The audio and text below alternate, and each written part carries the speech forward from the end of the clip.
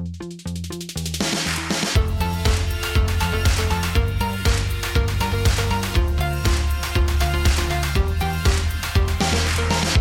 to the Loop Ventures Neurotech Podcast. I'm Doug Clinton. On today's show, we have Marc Ferro. Marc is a postdoctoral researcher at Stanford University, and he's exploring how to make better implantable hardware for brain-computer interfaces.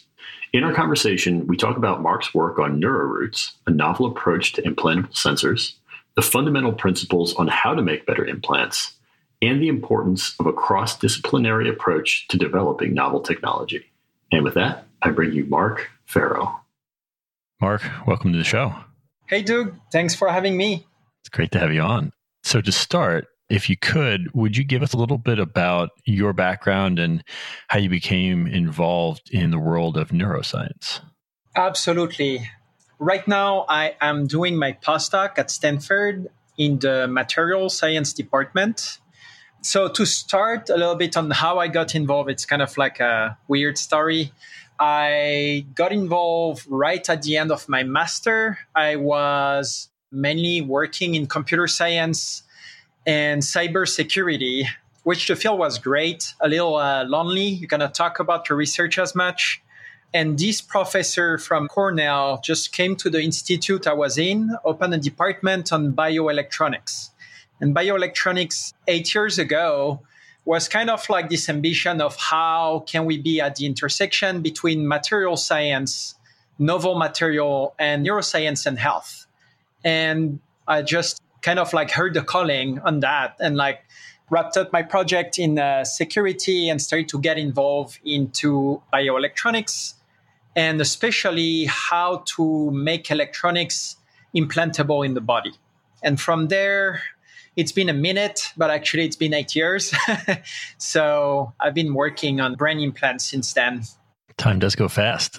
And as you've been researching implants for the brain and through your work with materials and into brain-computer interfaces, what do you see as the biggest challenges or opportunities in that space today from a materials perspective?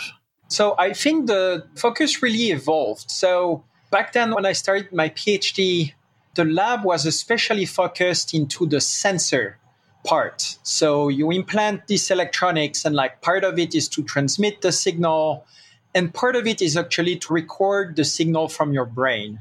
So when I say signal, that mainly electrical signal from the neurons in your brain, but that can also be chemical sensing because there is a lot of chemical communication. There are like hormones. There are like also temperature sensing. So there are like a lot of modality. I was especially working and the field was especially focusing actually on how to make this sensor better. So using like materials that mimic the brain, for example, instead of using bare metals, using polymers that are like also electrically conductive, but are like more squishy, a little bit like a conductive sponge, do increase the signal quality quite a bit. But then I realized that in terms of sensors, there is like a long history on it and like you can always make it better. But like a few years ago, so when I arrived at Stanford, my new obsession in a way was how can we deliver this electronic in the brain in a way that's more integrative? So when I say integrative, instead of like just putting this kind of nail in the brain that has the sensor and like I'm being a little dramatic when I say nail, but still it's like pretty rudimentary. You have something stiff and you implant that into the tissue just like a syringe and leave it there and like do your thing, record, stimulate. And I was like, well, actually, I think that's the main limitation because doing sensors, we know, doing miniaturization, we know. I mean, we have a lot in our phone. What we're really missing as a field is how can we make this standard electronics implantable in a way that we just respect the environment of the brain, respect the tissue, just integrate and kind of like form this interface that is able to like communicate in a sustainable way with like all the cells in the brain. And from there, that's what I've been like working over the past almost 4 years now. It's a great focus. And one question, as I've always thought about the implantation process and using sort of polymers as part of that process, I've always kind of thought about that part of it more to help avoid rejection of a foreign object into the body. But it sounds like your work with some of the polymers is not just about that, but it's also about improving the signal or maybe even acquiring additional information that you wouldn't otherwise with a traditional brain implant. Is that the right way to think about it?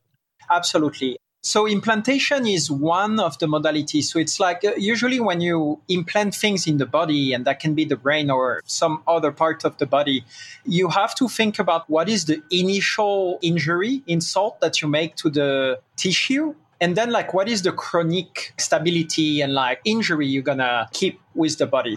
Implantation is one, but how to make that stable in the body is another one. So for example, for brain implant, the Utah array exists for probably 20 years. And like a lot of the implants, you can put it in the brain and like record signal at first. But over like a few weeks, people do realize that if you have something that's not flexible and doesn't move, like follow the motion of your brain, you're going to start losing cells. The brain is going to move a little bit, but your implant is going to be rigid. And like the relative motion of the cell is going to make that cell go away and you lose the signal. So for brain-machine interface, it's actually a big problem because once you record and make sense of this recording, you want to keep the same cell population because you kind of like deciphered the code of this population. But if that population of neuron moves away and your implants stay exactly at the same spot, you're going to have to recalibrate again and again. And that's a big problem. That's a really helpful visual for me. You know, if I think about a nail in a piece of wood, if you wiggle around the nail, it might still stick in the wood, but the connection is obviously not as good. It sounds similar to what you're describing. Yeah. I mean, in this image, it's even like a nail in the jello. So, you know, like if you move the nail, it's just like, yeah, that's not going to work out. And so it sounds like, as you're describing some of these alternative materials and alternative ways to respect the tissue a little bit more, it's culminating in your work on neuroroots, which I know you've published some work on. Can you tell us a little bit more about that? Yeah, so neuroroot was a project that's a little bit integrative of a lot of the literature that's out there and kind of like take the best of each technology and like put them together to make that highly usable. We kind of started this project with like some goals. And the way we acquired those goals, well, just like go see neurosurgeons and people that work with this technology and are like, well, what's the requirement of the ideal implants? And, you know, it's like a hard problem. So there are like a lot of different modalities. But when you summarize all those, it's actually 4 points. So the first one is it has to be ultra compliant and ultra flexible. And we just discussed about that. Has to like move with the brain and be like this kind of soft electronics and not like rigid piece of nail. The second thing that's tied to that is it has to be low damage. And it has to be low damage during insertion and like after insertion. So the minimum the damage and the best chance you have for the electronics to be stable within the brain and the tissue. And then when you think about clinical application, for example, you realize that this electronics has also to be unobtrusive, meaning that the surgical practice has to be absolutely minimal. And also the form factor of the implant has to be almost invisible. You don't want like anything outside of your head, and you don't want like all those like connectors outside and like kind of bulky apparatus. And the last thing that's very important is the number of sensors you have on this implant has to be able to scale. So right now, the brain-machine interface implants, they are able to record about 100 to 200 neurons. And with only 100 to 200 neurons out of the 80 billion in our brain, researchers are able to actually make sense of it and make people move prostheses or like cursor on the screen only using their thoughts. So those are like the 4 requirements. And from that, actually, I designed the neuroroots, which is kind of like artificial axons. So the way to imagine that is when you take a look at the brain, you have all those cells and they communicate with each other, right? On average, one neuron has about 1,000 neighbors that they talk to. And the way they do that is actually with tiny micro wires in a way called axons. And we're like, hey, actually, how about if we make artificial axons, because that's the way it's done in the brain. So it's probably the best bet we have. And we designed that platform called neural roots. So the roots is kind of like, imagine you have these bundles of like very tiny microwire, microaxons that you're able to implant in the brain, and they just integrate within the tissue. And the shape, flexibility of those roots is exactly the same as axons in the brain. And with that, you have electronics that is the same flexibility and size as what is in the brain. And you're also able to record single neurons talking with each other. So I talked a little bit about what's going on at the tip of the implant. Now, the implant as a whole, early versions we had were 32 electrodes, which is good for research. And now we're developing a platform where we're actually able to connect those roots to a microchip and scale up the number of electrodes to multiple thousands. So I think the latest we have is a little more over 2,000 electrodes, simultaneous recording and stimulations. Now we are just about to start actually insertion and experiments with so many electrodes and kind of discover things, because this type of implant doesn't exist yet. We're pushing that research forward. So very excited about what we're able to do with all this information that we're going to get.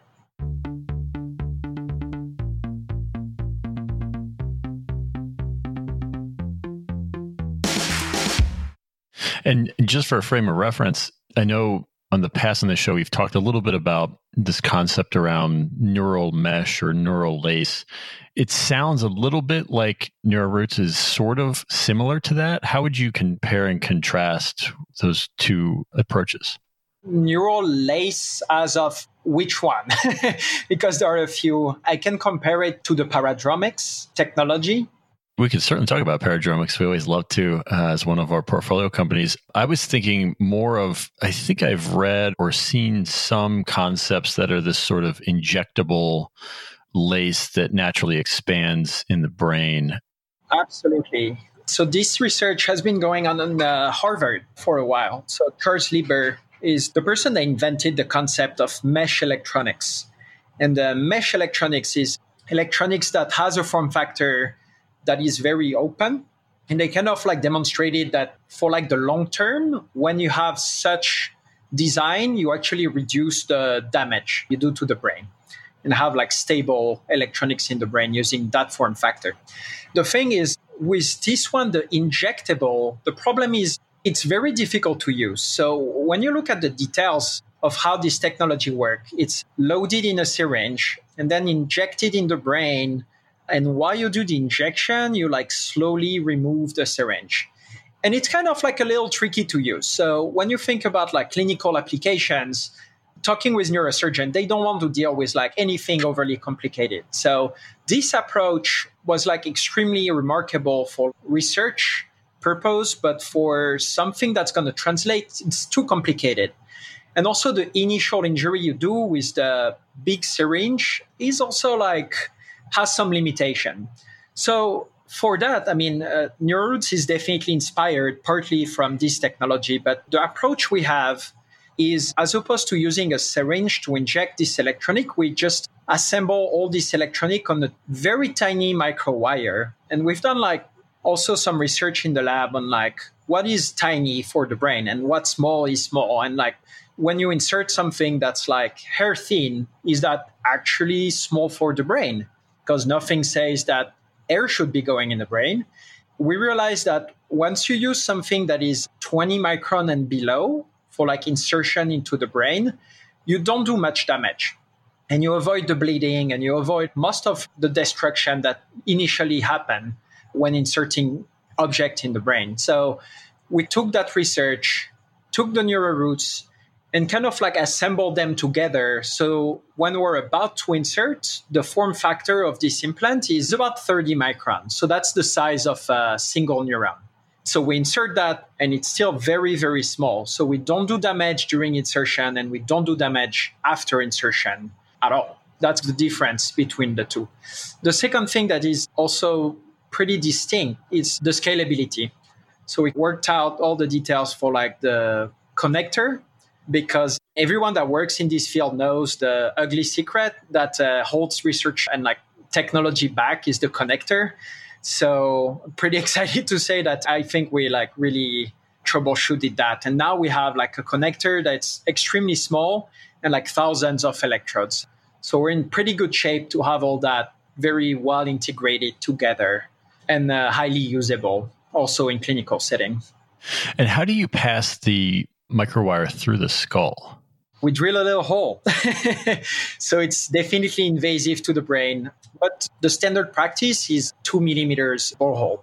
It's relatively tiny. When you discuss that with neurosurgeons, they're like 2 millimeters is absolutely fine. You can do that routinely. The recovery for patient is pretty fast, like an hour or two, and that's okay. As a comparison, other techniques that requires bigger craniotomy, the recovery takes like several days.